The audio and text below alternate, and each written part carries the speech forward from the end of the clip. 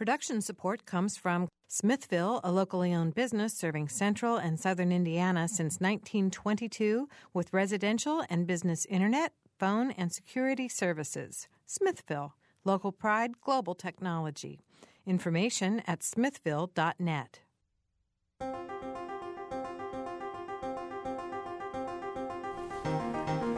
Welcome to Noon Edition. I'm Bob Zaltzberg, editor of the Herald-Times, along with Mary Catherine Carmichael from the Leadership Bloomington-Monroe County program.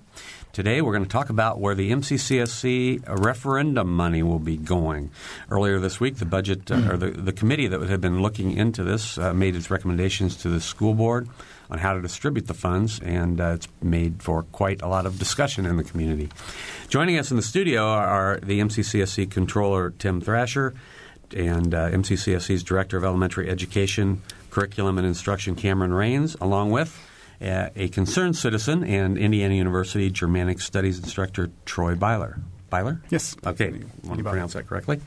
If you want to join the conversation, as I'm sure many of you will, please call us at 855-0811 in Bloomington. Outside of the Bloomington area, 877-285-9348, or you can also go to our website, wfiu.org/noon edition. Welcome to everybody. Thanks for being here. Thank you. I want to start with some general questions, but actually I do have a specific question for Tim because in, I think, our promotional material, we said how to distribute the $7.5 million the referendum will bring in each year. I don't think that number is exactly what is in the recommendations. Is that correct? Can you sort of tell us how much money you're dealing with and how you arrived at that? In terms of the recommendations, I think they total in the $6.4 million range. Mm-hmm.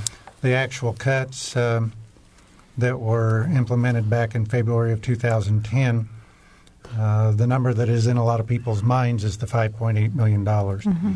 That's a net figure, though, and this is something we've tried very hard to explain, particularly during the last three public meetings that we've had. But 5.8 is a net figure, and the actual amount of programs and positions that were cut were in the $6.7 million range. But in that, we were anticipating or recommending cuts of $6.7 million, but part of that was offset by the fact that we included increased expenditures of about $900,000 in anticipation of having to pay unemployment compensation expense for a period of time. So if you added up all the cuts in the program, they came to 6.7. If you added up the unemployment compensation lines in that presentation, they came to about $900,000. So subtracting the two, you end up with a $5.8 million figure. So we've had a lot of questions about why the gap between the 5.8 and the $7.5 million, and that's a large portion of the reason. Mm-hmm. We haven't recommended restoration of the full $7.5 million at this time in terms of expenditures. We have recommended, I think I mentioned just a minute ago, about $6.4 or $6.5 million in program restorations. There are a number of reasons we haven't gone quite as high as the $7.5 million. I should point out, though, that in terms of levying for the $7.5 million, or more correctly, the 14.02 cents, which generates approximately $7.5 million, in our projections, we did include that $7.5 million in each year, but the committee's taken a position that we wouldn't make a recommendation specifically with any particular year as to whether the full $7.5 million would be levied in 2011 or 2012 or 2013. Our projection went all the way out to 2016, and we used the full $7.5 million in the projection for the purposes of that.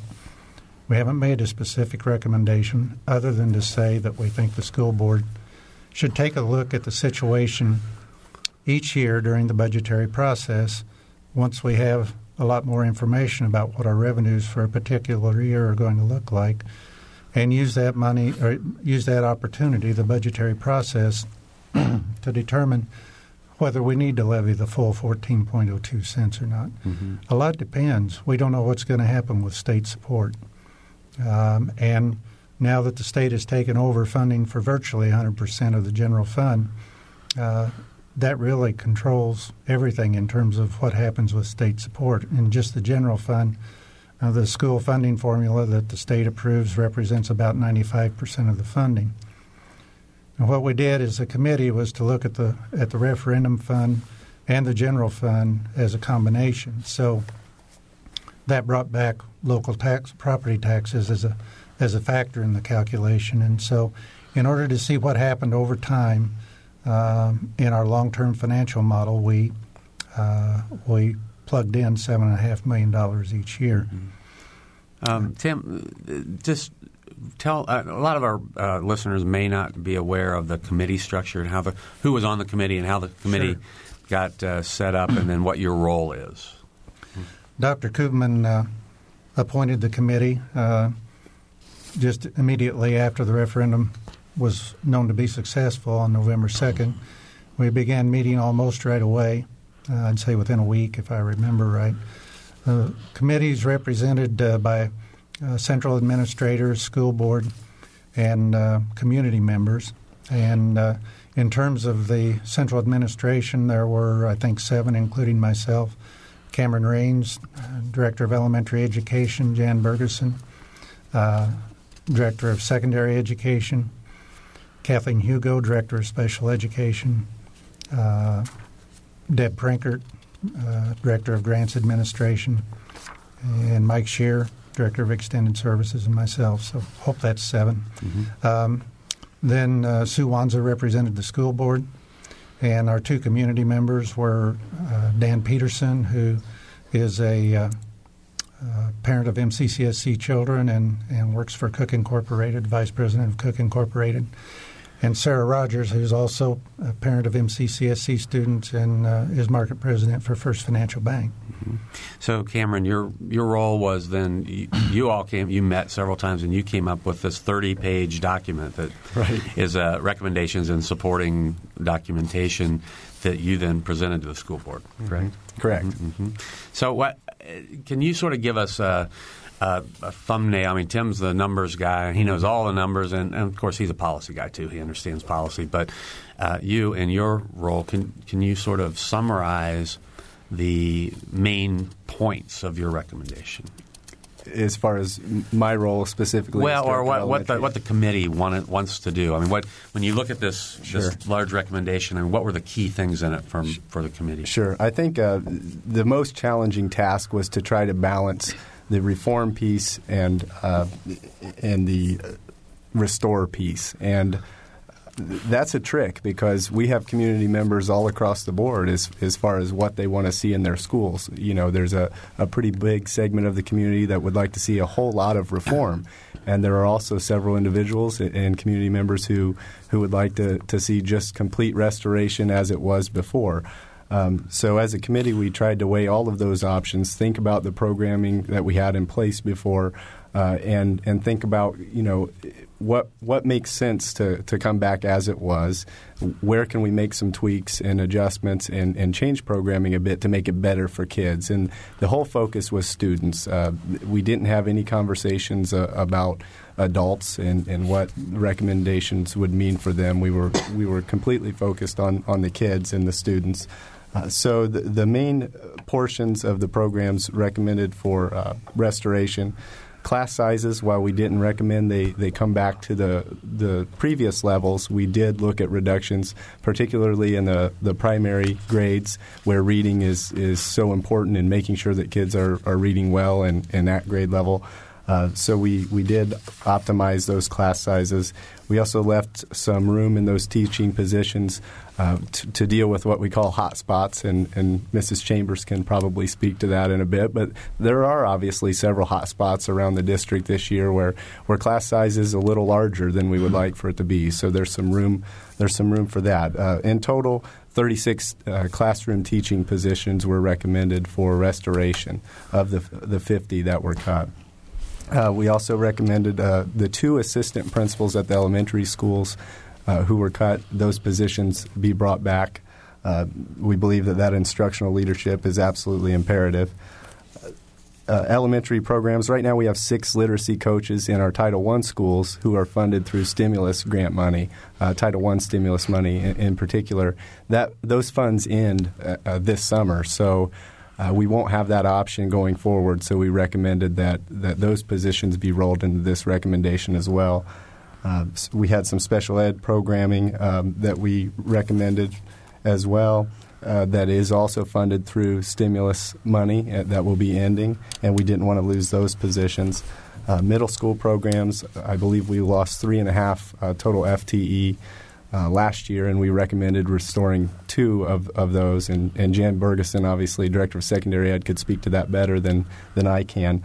And then in the area of reform, the alternative programming in the secondary schools, we had alternative programming before, and we are bringing it back. So some people might view that as restoration, but we're bringing it back. We're recommending bringing it back in a different format, and there are several components to that, probably too lengthy to get into right now. Yeah, but it's not bringing Aurora back. There's right. Several different right. I would call it a lot meatier plan, if you will. Mm-hmm. There's a lot more to it, and it's a lot more comprehensive in my mind than the Aurora model was. And obviously, the bottom line there is we want results. We want graduation rates to be high in that program as well as all of our programs.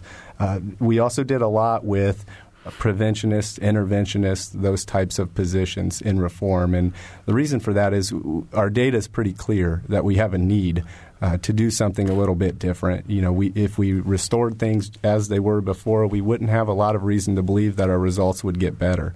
And we clearly have a lot of students who need for us to do better for them. We have about 1/3 of our students in the elementary grades reading below grade level, and that's just not acceptable. And so in these discussions, it was a good opportunity to look at how we do business and think about how things could be tweaked or modified to achieve better results for our students. And that's some of the basic reasoning and rationale behind those recommendations. The preventionists and interventionists, sure. I mean, those are terms that are probably not that common to our listeners.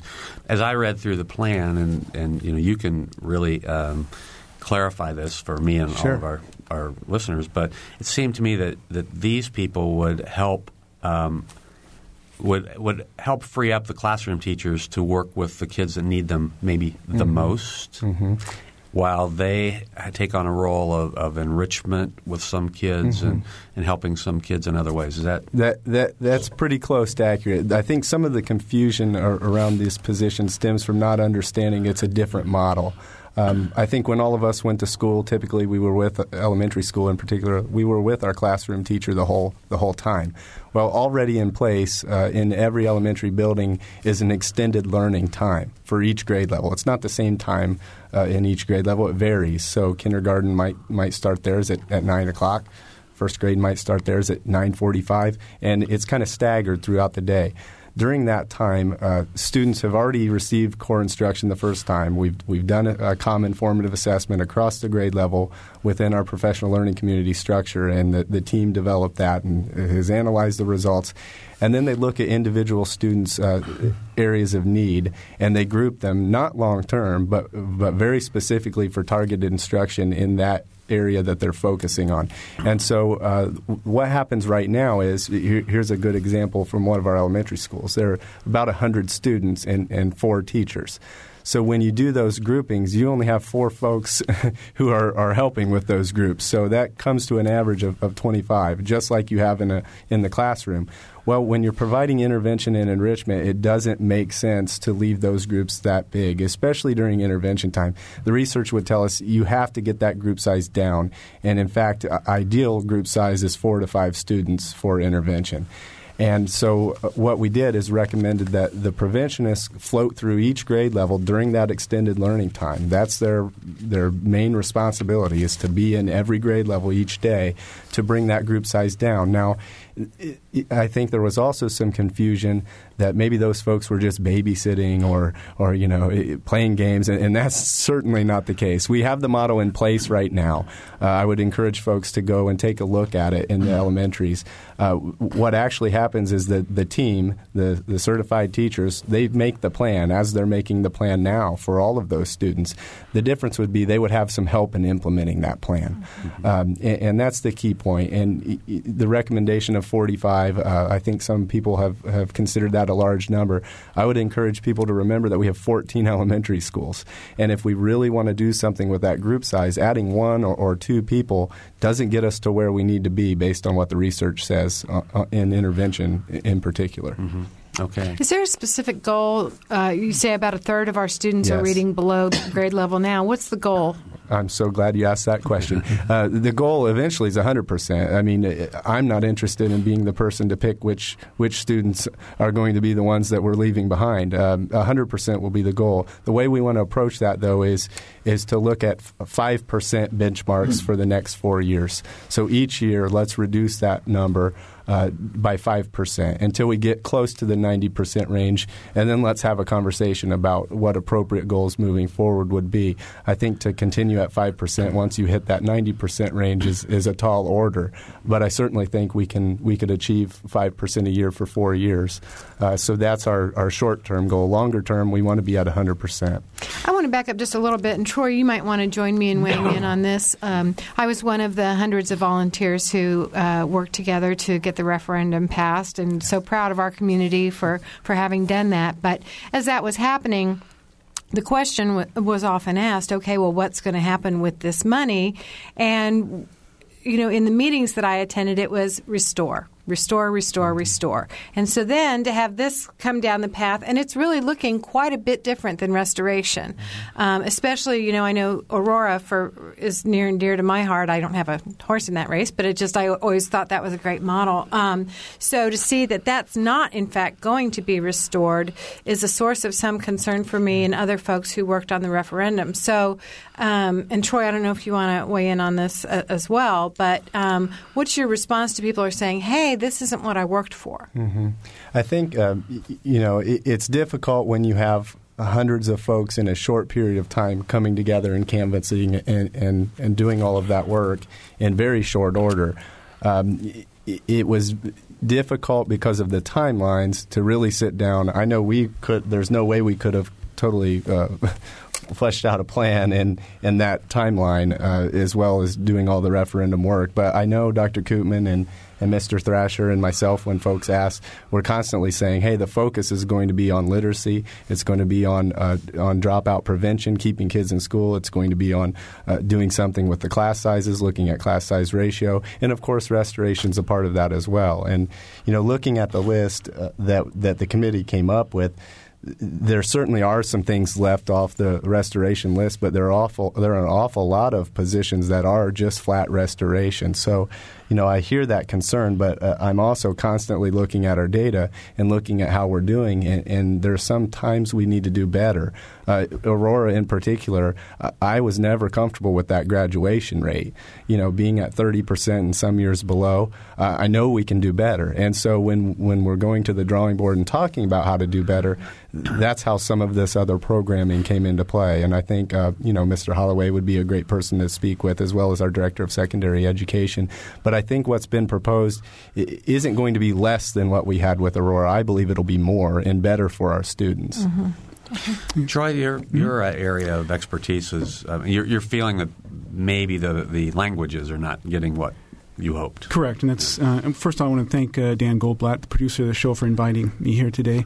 And I would also be remiss if I forgot to thank my colleague, Nicole Longyaar, who is subbing for me right now in one of my German courses, so I could be here as well.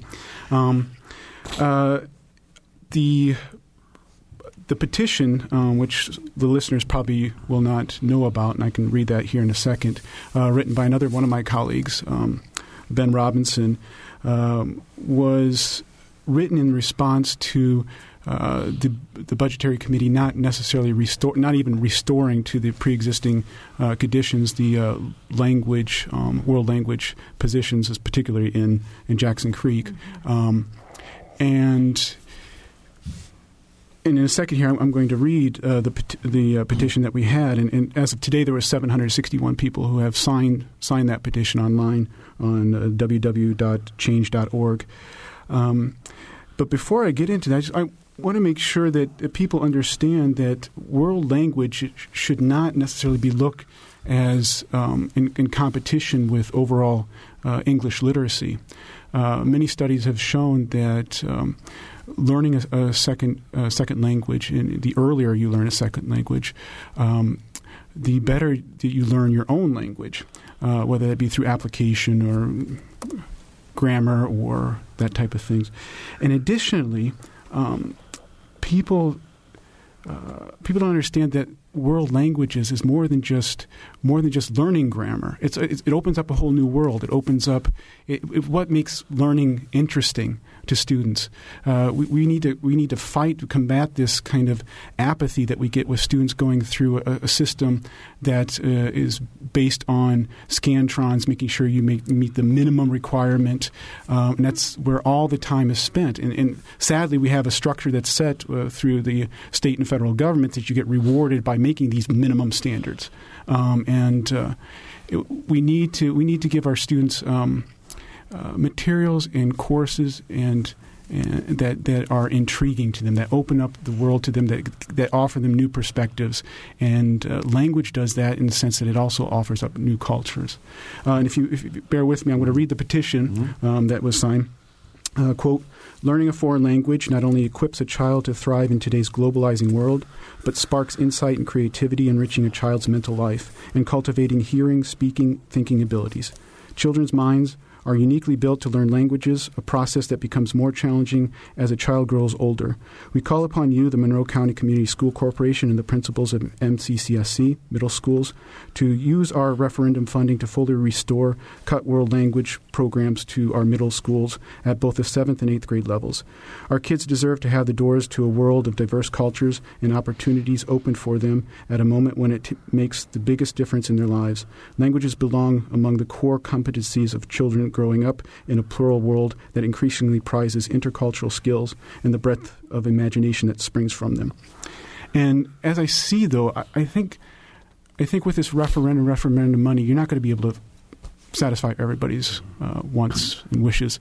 But I think that with it right now, that the MCCSC has an opportunity, an opportunity to do something innovative, not just restore.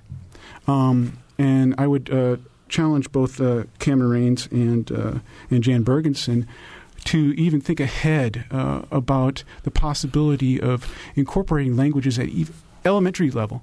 Studies have shown, and I have things here that I don't want to bore people with, but studies have shown that the earlier you start with foreign languages, the better overall literacy is. Mm-hmm. So I think with a petition we would be, and I'm very happy to hear that they're trying to put an 8th grade Spanish in all 3 of the junior highs, because language should not necessarily just be an elective. Language should be open to everybody. It should not be looked on as only something for honors.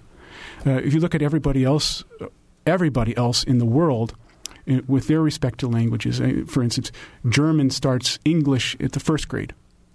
And people are why are the United States kids so far behind? Well, we the mantra has been for a decade and a half, we want to prepare our students for the global world, but the action's not there. We want to stop. We want to stop this a disconnect between act locally, think globally, act locally. Well, what's happening is we're thinking globally, we're not acting locally, mm-hmm. And now I think that we actually have a chance. With this money, and we're not talking about we're talking about 3, 4, 5 positions to give not only the students at these levels one world language. It's great if that's all we can afford. Wonderful, but it'd be great if I was in a position of that student coming in and saying, "Oh, I have a choice. I could do French or Spanish. I could do German." Or Spanish or French at the younger level. And another issue is that if we continue to look at world language as an elective, these things are going to continue to get cut. It's in competition with other electives. So we also need to move, and that's not just for the MCSC, it's for us as a society, in particular Indiana, to move this idea of world languages as something on the side. We're not going to be able to attain these goals. I want to give Cameron an opportunity to respond about the recommendations, and then we're going to have to take a break, and he's going to have to go meet with some teachers. Yeah. So, I guess in response to the world languages at the elementary level, I would love to tackle that.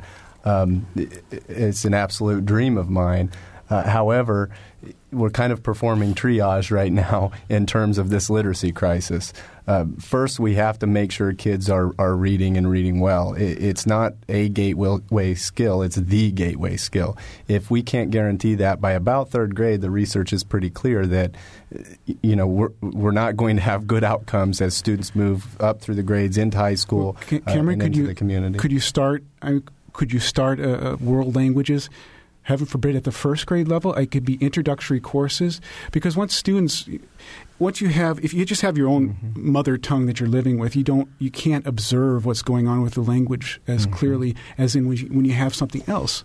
When you have Sesame Street giving you these inputs from Spanish or French, the young students then start thinking about what is language. Right.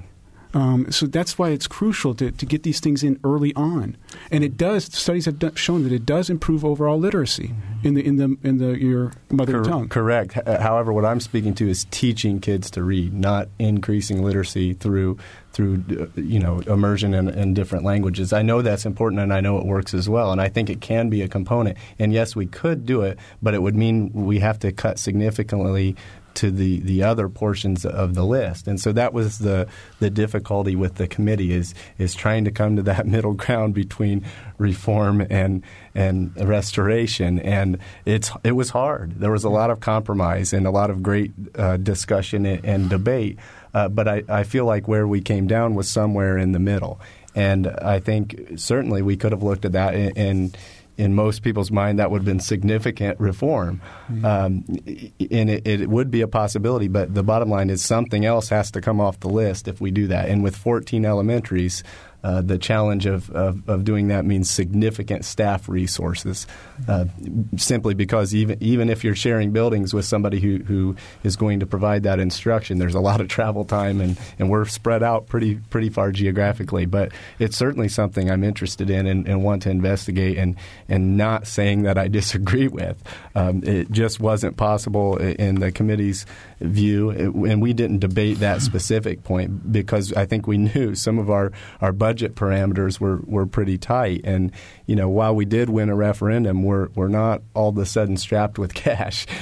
So it was a difficult kind of tightrope walk through the committee, and certainly something we'll be interested in looking at. And I think we could do things without additional funding as well. So I'm certainly interested in looking into those options. We're going to have to take a break and get Cameron Rains out of here. He's got to go meet with some teachers. Thank you. We're talking with Tim Thrasher and Cameron Rains from the MCCSC, and also Troy Byler, who's Indiana University Germanic Studies instructor and concerned about world languages in the schools. Talking about the referendum today and how we're going to spend that referendum money.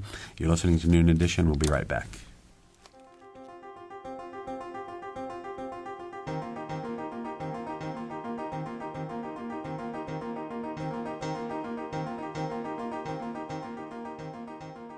This is Noon Edition on WFIU. Production support comes from Smithville. Information at smithville.net. You can take WFIU programs with you by downloading our podcast directly to your computer, iPod, or portable player. Programs like Noon Edition, Ask the Mayor, and Harmonia, or short features like Kinsey Confidential, the Ether Game musical mini-quiz, as well as play and opera reviews are all available on demand. Find out more at WFIU.org. And have you heard WFIU's news features? On Fridays, the WFIU News Team brings you expanded and in-depth reports on topics affecting South Central Indiana. Listen at 11:33 a.m., 11:55 a.m., and 5:45 p.m. to catch that day's feature. They're also archived on our website, WFIU.org. Welcome back. Welcome back to Noon Edition. I'm Bob Zaltzberg, editor of the Herald Times, along with Mary Catherine Carmichael from the Leadership Bloomington Monroe County program.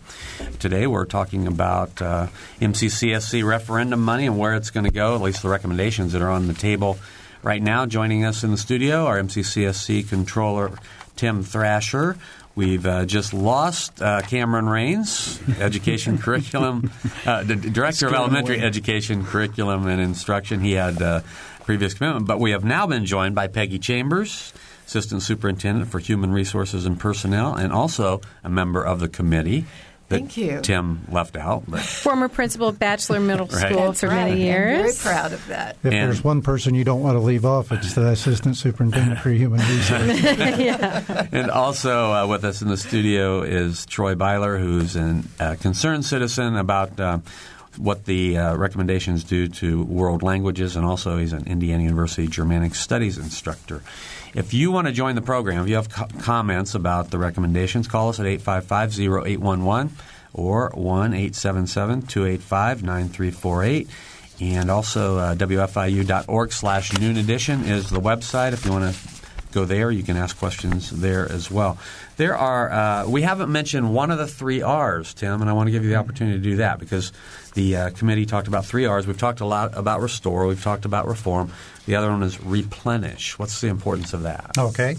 Well, it refers to our operating balance. And you may well recall that back in February, after the cuts that we received and our projections that we put in place that time, we were projecting our operating balance, which is basically our unobligated cash balance, at the end of 2010 would fall to about $500,000. Normally, we strive to have that be in the 8 to 10% of annual expenditures range. So, And what's that money sitting there for? Well, it can be there for a number of reasons. For one thing, it's a great help if we have the same thing happen in future years that happened in December of 2009, where we received an announcement that we'd be cut by almost $3 million. If you have an operating balance on hand, it gives you more time to adjust to that. We had an operating balance of just about $2.9 million at the end of 2009. And in the final analysis in 2010, it declined to about $1.2 million, which was better than we thought it might be when we did the projections in February, but there were some very good reasons that it was better. One was that we were able to go forward with the retirement incentive that when we were projecting in February, we didn't know for sure whether it was going to go or not because there were a minimum number of retirements required in order for it to go forward. And so we talked in February about the fact that we tend to be pretty pessimistic in these projections. We are conservative with our revenue estimates. We try not to be overly optimistic, and we aren't. We're conservative also with our expenditure estimates. So there were a number of things that happened that helped us with our operating balance. Again, the retirement incentive program. Also in that projection, we had the $900,000 in unemployment compensation expense that we had anticipated being in there. And so it turned out that when the retirement incentive went forward, we realized savings by being able to replace some of the teachers that retired with teachers who were less expensive. That had the double benefit of providing them with jobs and keeping our unemployment compensation expense substantially lower than we anticipated. So that's the reason that a substantial portion of the reason that our operating balance wasn't at the $500,000 level, but ended up at $1.2 million. And what would you like for it to be? We'd like for it to be between 8 and 10% of annual expenditures, and for this, kind of roughly, how much would that be? In the $5 to $6 million range would be minimal, and we're looking at the general fund and the referendum fund as a combination now. So the combination of those two expenditures. Okay. So we're fortunate that the operating balance will increase substantially in 2011 based on the recommendations. And we looked at a financial model that went out to 2016. Mm-hmm. Mm-hmm. So what happens in 2011 is that many of our recommendations won't be implemented until the fall of 2011 because it doesn't make good educational sense to break up students from their classrooms and disperse them to new classrooms and new teachers midway through the year.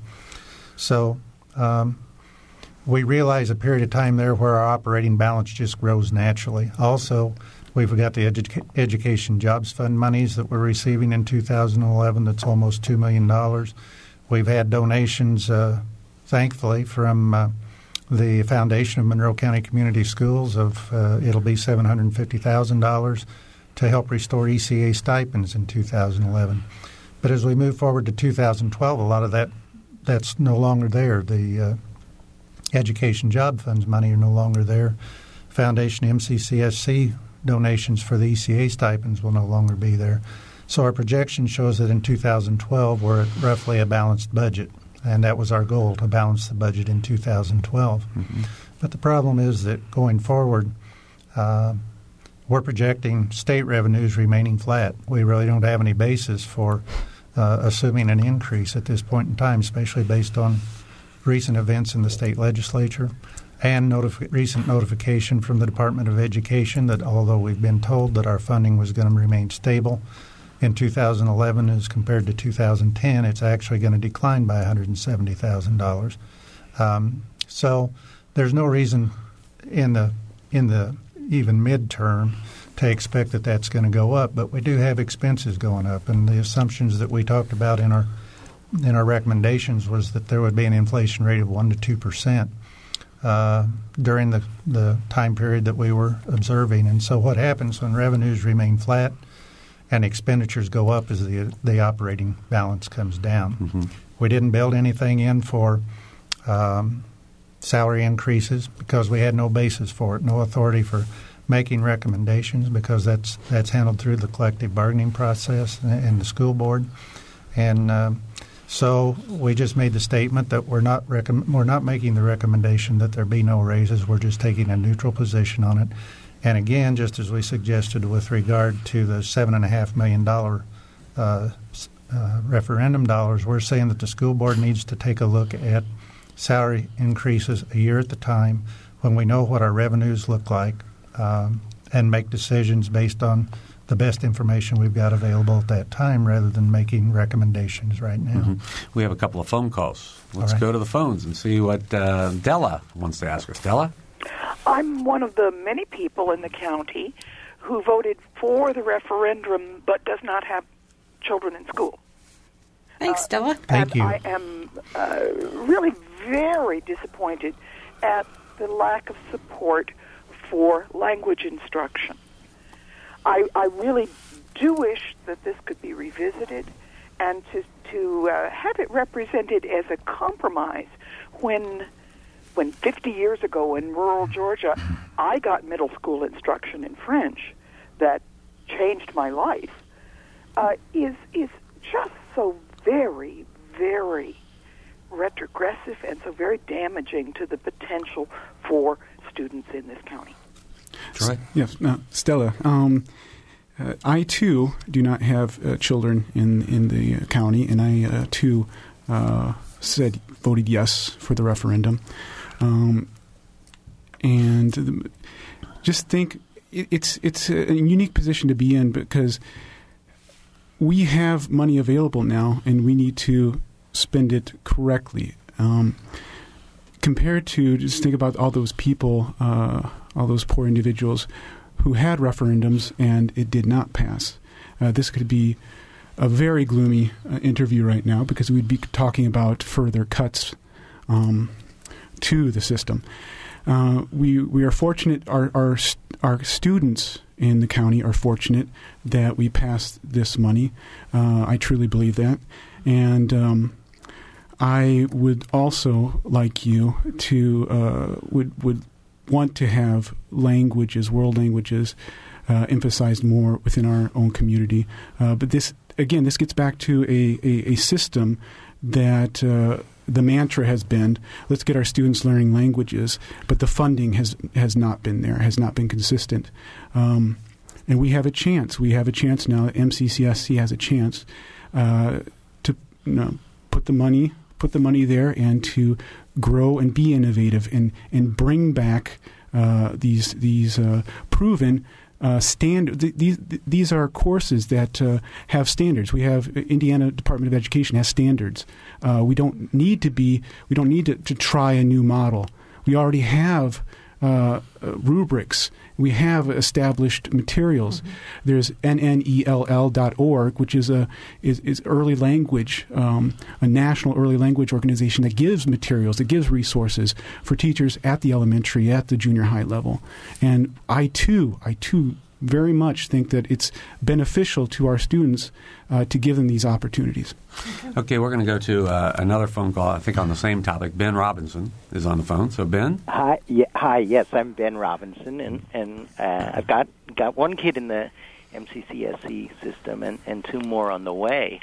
I wanted to start my comment with just a few quotes from this morning's HT, if I can. It's a question, but it starts with a comment. And the quote was Tim this morning. You said, we don't have money to do everything that everyone wants us to do, and that's reasonable enough. And Gail Hill, principal at New Tech, implied that the community members were asking for Cadillac educations for their kids. And with that in mind, that there's Cadillac, and then there are the things that we have to do, I want to go back to the beginning of the referendum process in June and quote Dr. Koopman from his letter on June 29th, where he says, quote, "The message is clear that the public and school community," that's a clear message, "the message is clear that the public and school community want to restore what was lost in the expenditure reductions last February." And he went on, quote again, "The following expenditure reductions were enacted in February and could be restored with a successful referendum. Restore foreign language programs," end quote. That was among a list of things. Now, I know that many of us have tried to communicate to the Budget Committee, whether on Wednesday or last night or through letters and calls, and tried to communicate to principals and the board that we don't feel foreign languages are an extra, but that they go to the heart of what the community wants to offer our children, as Troy has really brilliantly brought out. So it seems we want to see a curriculum in place and open to reform. Sure, it's not just we want to stick by what's old and tested, but we want to see a curriculum in place that sparks our kids' minds by showing them a world in a way that their minds are biologically uniquely capable of experiencing. We want to show them a world that they can experience through new languages. So my question to all the guests is first really simple. Do you think foreign language education is, quote, Cadillac? That's the first part of the question. And if you don't feel foreign language is Cadillac, and it's too bad Cameron isn't here because it would be interesting, especially to hear what he says on that, but everyone I'm interested in. If it's not Cadillac, can you give me a sense of where you see it fitting into the curriculum? Do you see it, if you can't afford it in elementary, can we not afford it in middle school? Can we not afford it in high school? So those are the two parts. Is it Cadillac? And then the second part is, if not, where does it fit? Okay. Peggy, you want to... Well, I would hesitate to speak for Dr. Hill, but I can speak from my experiences as a middle school principal and tell you that that I and my colleagues certainly value the importance of world language instruction. And it was something that we were very proud that we could offer our students. One thing that I think it's important for the community to understand is that at the middle school level, students take 7 classes each day, and of the required classes, it fills up the biggest portion of the day. At Tri-North, it allows a student 1 period a day for an elective, Bachelor 1.5, and Jackson Creek 2. The reason for the discrepancy goes back quite a bit of time, because originally Tri-North and Bachelor were the only 2 middle schools, and the teachers there developed a wonderful writing and reading program, and that's been in place for several years, and it's something that the teachers feel is very important, that extra class that they take in addition to language arts. So that was one of the reasons that the second elective wasn't available to them. So when you have one elective and you have 12-year-olds choosing what they want to take, they're shown foreign language, world language, and how much excitement that can be and how important it is. They also witness the band performing, the choir singing, the art classes, and then they're forced to make a choice. with the world language, when those sixth graders would make that choice for seventh grade, they might sign up for Spanish or for French, and after 1 year, they would look around. I always remember at Bachelor Middle School, they would look around at video productions in Jeff Rudkin's program and say, oh, gee, I really like my class, but I think next year I want to be in video productions. Well, the problem that created in staffing is that when we started out with maybe 60 students in a world language class, by the second year, it might jump and actually be as few as 15. We tried to honor that commitment for that 2-year program, and I can remember French classes that had 8 or 9. So when we talk about optimizing class size, that's one of the things that we're talking about, because if you have a ratio of 1 to 30, then you end up making that up someplace else.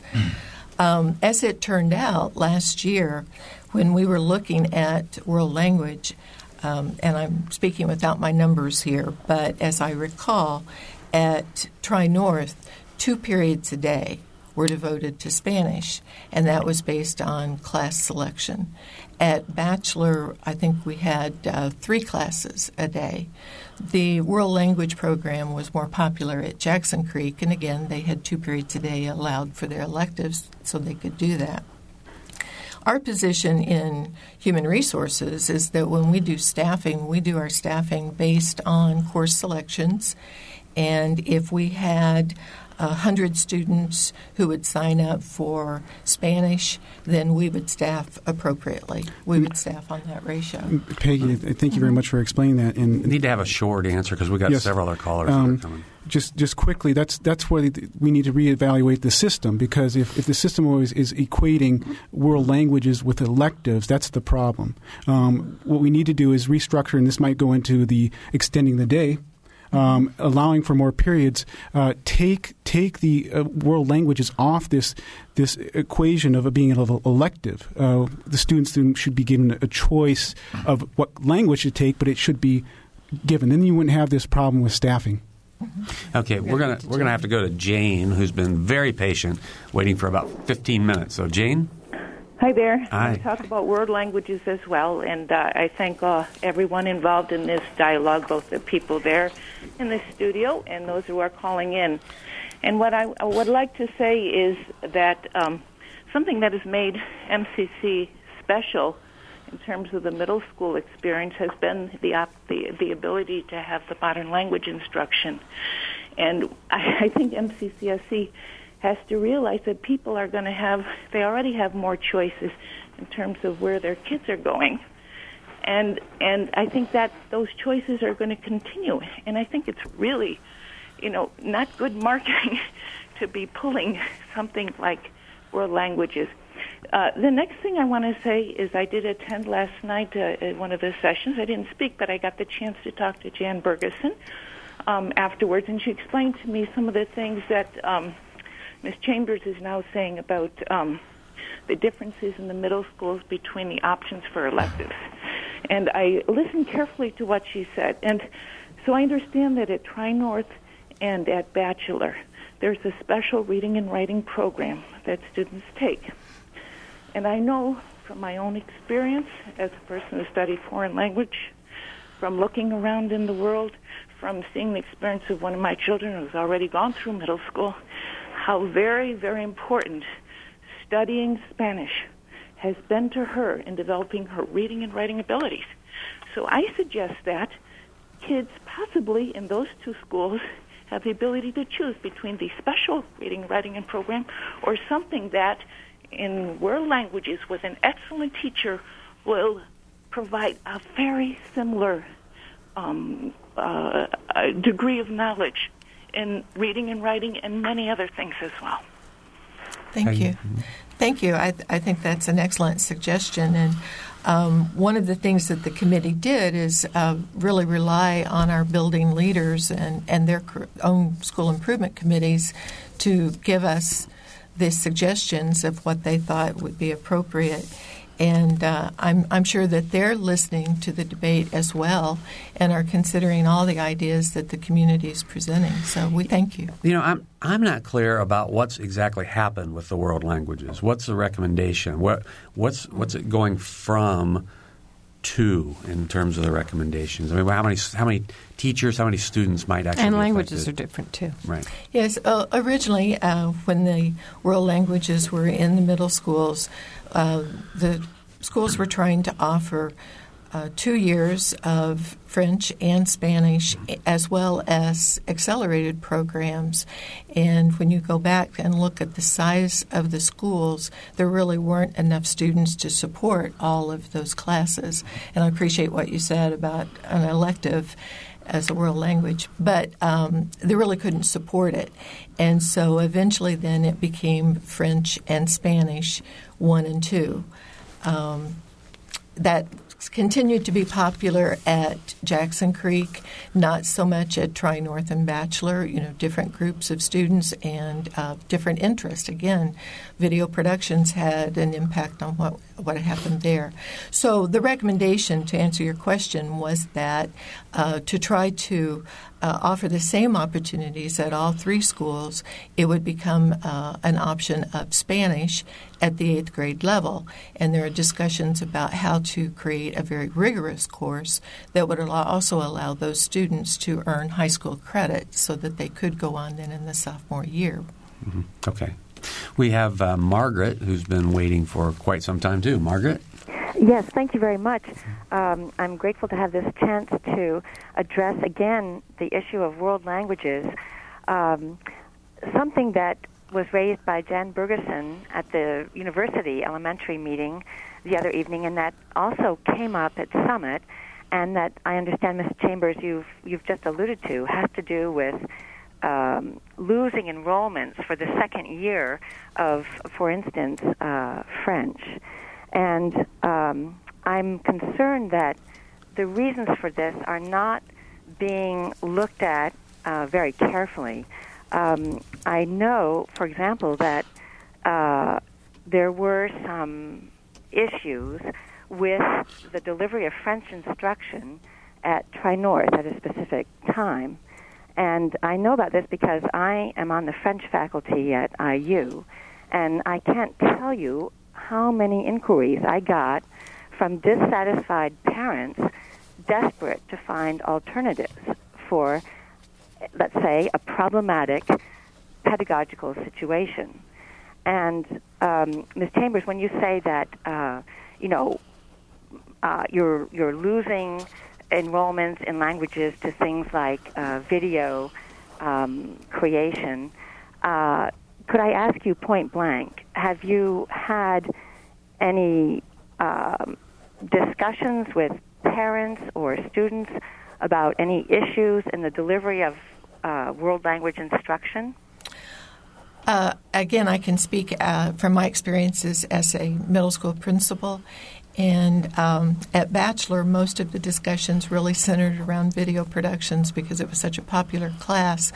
I really did not have conversations with parents about the quality of instruction. So I'm very interested in what you're sharing today. Yes, it comes up all the time, as I say, because of our own scheduling here at IU. Our own scheduling makes it very difficult to dovetail with high schoolers and middle schoolers. And as I say, I repeatedly get requests from parents.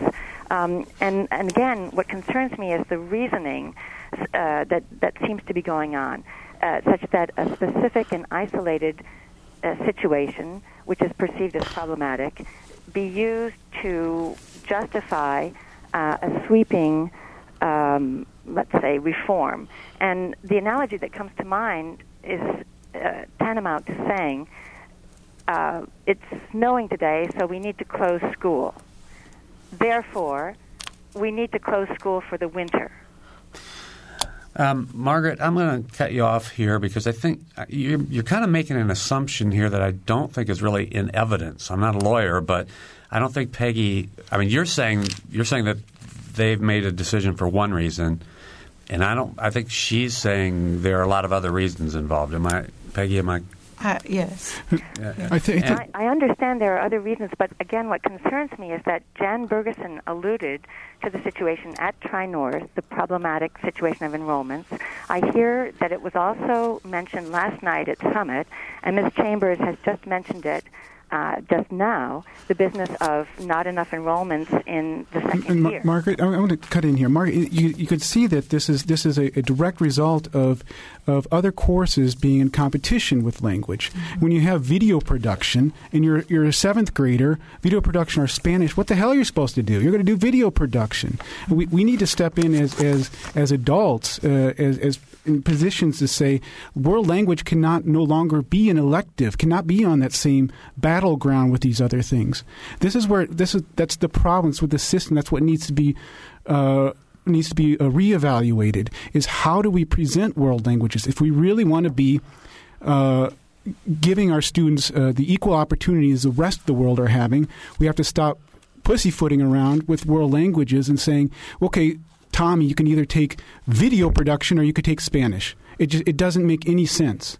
Let me go to Joyce, who is our last caller, and then we'll give the panelists one more round of comments. But Joyce, go ahead. Yes, thank you. I would just like to clarify something because I see people talking all around an issue and not really getting to the point. In the very recent past, I can speak for Tri-North only, but in the very recent past, Tri-North offered 7th and 8th grade French and Spanish. There were situations that were set up so that kids did not have to take the Tri-North reading writing program. Certainly for the kids in the GT program, Gifted Talented, they could take 2 electives, and they opted out of the reading writing program so that those students had a chance to take both language and music at the same time. Now, obviously, if you're not making that option available to all the students at Tri-North, it's going to also have an effect on your enrollment because you're setting up your so-called electives from a smaller pool.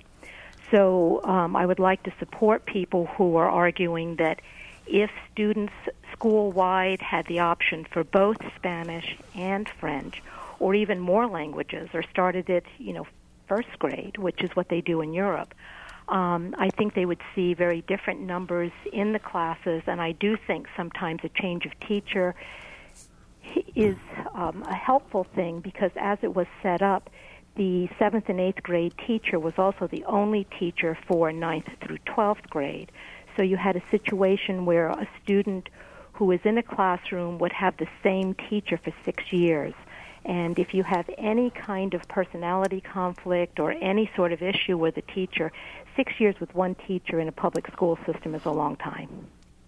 Okay, thank you for your comments, Joyce. And that was not the case with Spanish. There are many different Spanish teachers. We've actually gone a little long, and we're going to be here for about 3 more minutes because I'm going to give each one of these our panelists another minute to sort of clarify or summarize. And since we've been talking about the world languages for quite a bit, Troy, I'm going to let you start, and then Tim and Peggy, you can address any of these issues that you want from your positions on the committee. I would just like to, again, reiterate that I think the MCCSC has an opportunity now to really look at what role world languages should play within the system. And I know that we don't have an unendless amount of money, but we also need to recognize where we want our students to be in this world. If we want to continue to have world languages looked on the same as other electives, we're not going to attain that. So we need to really look and adjust our system and how it works. Okay, thank you. Mm-hmm. Tim, any last comments? I don't necessarily have a comment on any of the issues. Certainly, if people have more questions, I'd be glad to have them email me or call me. I would like I don't want to leave this conversation without saying how much I appreciate the fact that the referendum was passed. So I just want to say thank you to the community that passed it. I also want to express appreciation for all the comments both today and the 2 public input sessions that we've had, and reassure people that the school board is listening, paying attention, and will give their comments full consideration. Mm-hmm. Thank you. Peggy, you get the last minute.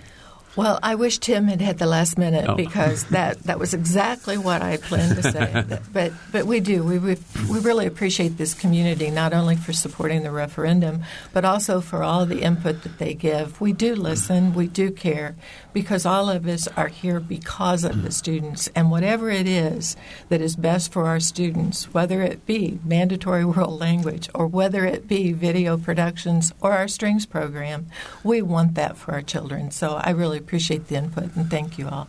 All right. Well, thank you, Tim Thrasher and Peggy Chambers and Troy Byler for all being here with us, and all of you folks who called in, particularly all of you who called in about world languages. Thanks. It was a good conversation. For Mary Catherine Carmichael, producer Dan Goldblatt, and engineer Mike Pashkash, I'm Bob Salzberg. Thanks for listening.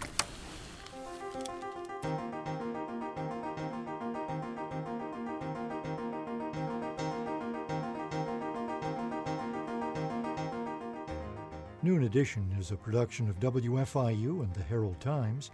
A podcast of this and other WFIU programs is available at wfiu.org. Production support comes from Smithville, a locally owned business serving central and southern Indiana since 1922 with residential and business internet, voice, and security services. Smithville, local pride, global technology. Information at smithville.net.